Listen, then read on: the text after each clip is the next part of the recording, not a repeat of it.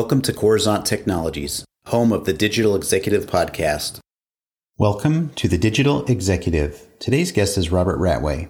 Robert Ratway is a Senior Director of Higher Education Solutions at Modo Labs. Rob has worked with PeopleSoft technology for more than 2 decades, most of that time focused on campus solutions. He began his PeopleSoft career as a technical PeopleSoft consultant at Accenture before founding his own consulting services company, RojoServe, which he owned and operated for 20 years. The blend of functional and technical knowledge Rob developed over the years has enabled him to deliver solutions that integrate seamlessly within PeopleSoft's delivered framework. Rob and his team recently joined Modo Labs, developer of a low-code app-building platform, upon Modo's acquisition of RojoServe, where he focuses on developing integrations that enable personalized digital experiences for campuses and workplaces. Well, good afternoon, Rob. Welcome to the show. Oh, thanks, Brian. Thanks for having me. Absolutely. Exciting. Another podcast, another day, and we get to talk to you a little bit about your background, your career, and what you're doing now at Modo Lab. So let's just jump right into these questions. Rob, you've got quite the career in material science, in technology, as an entrepreneur, and now you're the Senior Director of Higher Education Solutions at Modo Labs. Could you share with our audience the secret to your career growth and what inspires you? Yeah, absolutely. So career growth, it can mean different things to different people. To some people, career growth means maybe like picking a destination and trying to do the things to get them to that destination. But for me, the journey is more important than the destination. So if your journey is meaningful and fulfilling, then career growth not only happens naturally, but you actually end up where you're supposed to be. And then as far as inspiration goes, I've always my whole life loved to create things. So what inspires me is seeing my creations come to life and seeing people benefit from those creations. Additionally, I would have to say another thing that inspires me is, and actually it's funny because my mom tells a story about when I was a child and how I loved to give all of my possessions away to my friends. And I did that because I wanted them to be happy. And this is actually translated over to my professional career. And I still have that desire to create and give these things to my customers and see that it's making a difference and making their life better. I love that. And whenever your mother has to tell the story, right, it really tells us who we are. But I love that the fact that you're really you're here on earth to serve and help others. So I love that story. I really, really do. So Rob, switching gears here, during the pandemic, what was the single biggest business decision you had to make during that first year? And how different is your business strategy today? Yeah, it's a great question. The single biggest business decision that I made during the pandemic was actually deciding whether or not I wanted to build a software product-based company. So for most of my career, I had operated a small consulting services company. And as a consultant, you typically just worked a 40-hour week with an occasional extended work week to support, a customer go live or some post go live support. But, you had a pretty set schedule for the most part.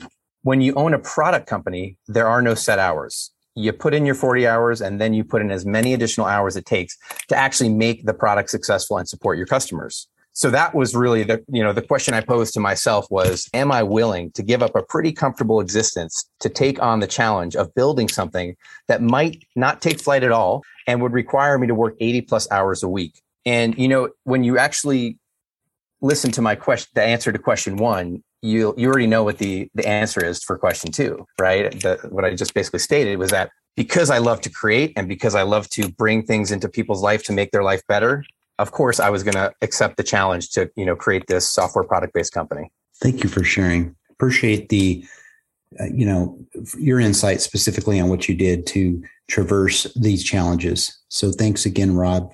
And Rob, this is obviously a big one for us. We're a technology platform here in publication, but you're obviously leveraging some new and emerging technologies within your tech stack, right? Is there anything you might be able to share with us today? Yeah, definitely. So when I started RojoServe, my value was really in my industry knowledge and my experience with integrating different systems. And that was really the foundation that was necessary to be able to create what we've created. So I can't really take the credit for the emerging technologies portion or aspect of our company. Really, that credit has to go to Modo Labs for their innovative platform that allowed us to integrate all these different distributed systems into their unified experience, into that Modo unified experience. And in addition to that, really, I have to give another shout out to the Rojo Serves co-founder, Eric Bollinger, who he's really responsible for creating the architecture that's designed to reduce operational and cost overhead. And that's especially important for a small shop like ours. And then we are also taking advantage of AWS serverless features, including API gateway, Lambda functions, and that allows us to provide scalability and scale to zero functionality within the infrastructure. So as I mentioned, I had a lot of substance that I brought to the company, but I really relied heavily on Modo's innovations and my co-founders' expertise in those leading edge technologies. Thank you. And I love the collaboration and how, again, a lot of technologists these days, sometimes stick to what they know, or they might, have a little bit of an ego there. But I like the fact that you're collaborating and bringing multiple minds together to make a better solution. So I appreciate the share. And Rob, last question here. Can you share something from your career experience that would be helpful for those looking to grow their career in tech or entrepreneurship? Yeah, absolutely. So I'm going to answer these two kind of separately. We'll start with the career growth part of the question. So I think the key to growth is pushing yourself outside your comfort zone. Most people I've worked with in the past, they take the safe approach when they're confronted with a potential challenge. They'll lean heavily on past experiences, which is great, but they'll kind of stick with what they know. When I'm asked to do something, I don't go to my safe place. I think, what would be the ideal experience, or what should that ideal solution look like? And then I do whatever it takes to make the ideal solution become reality. And I kind of like to do an analogy to skiing and snowboarding. So I ski and snowboard. And in skiing, you can fall two ways, right? You can be aggressive and try new things and fall. And that's great because you're growing. You're challenging yourself and you're growing. So that kind of falling is fantastic. It's when you're scared and you lean back on your skis, and when you fall, you're not gaining anything, right? So I'm all about leaning forward, pushing things, falling because it's good, not because I'm scared. So that's the first piece of that. Now, the entrepreneurship aspect, making the transition, I'm going to take it from an employee to an entrepreneur transition standpoint. So making that transition from an employee, or just really getting into becoming an entrepreneur, can be really scary. I think the most important thing is making this transition is believing in yourself.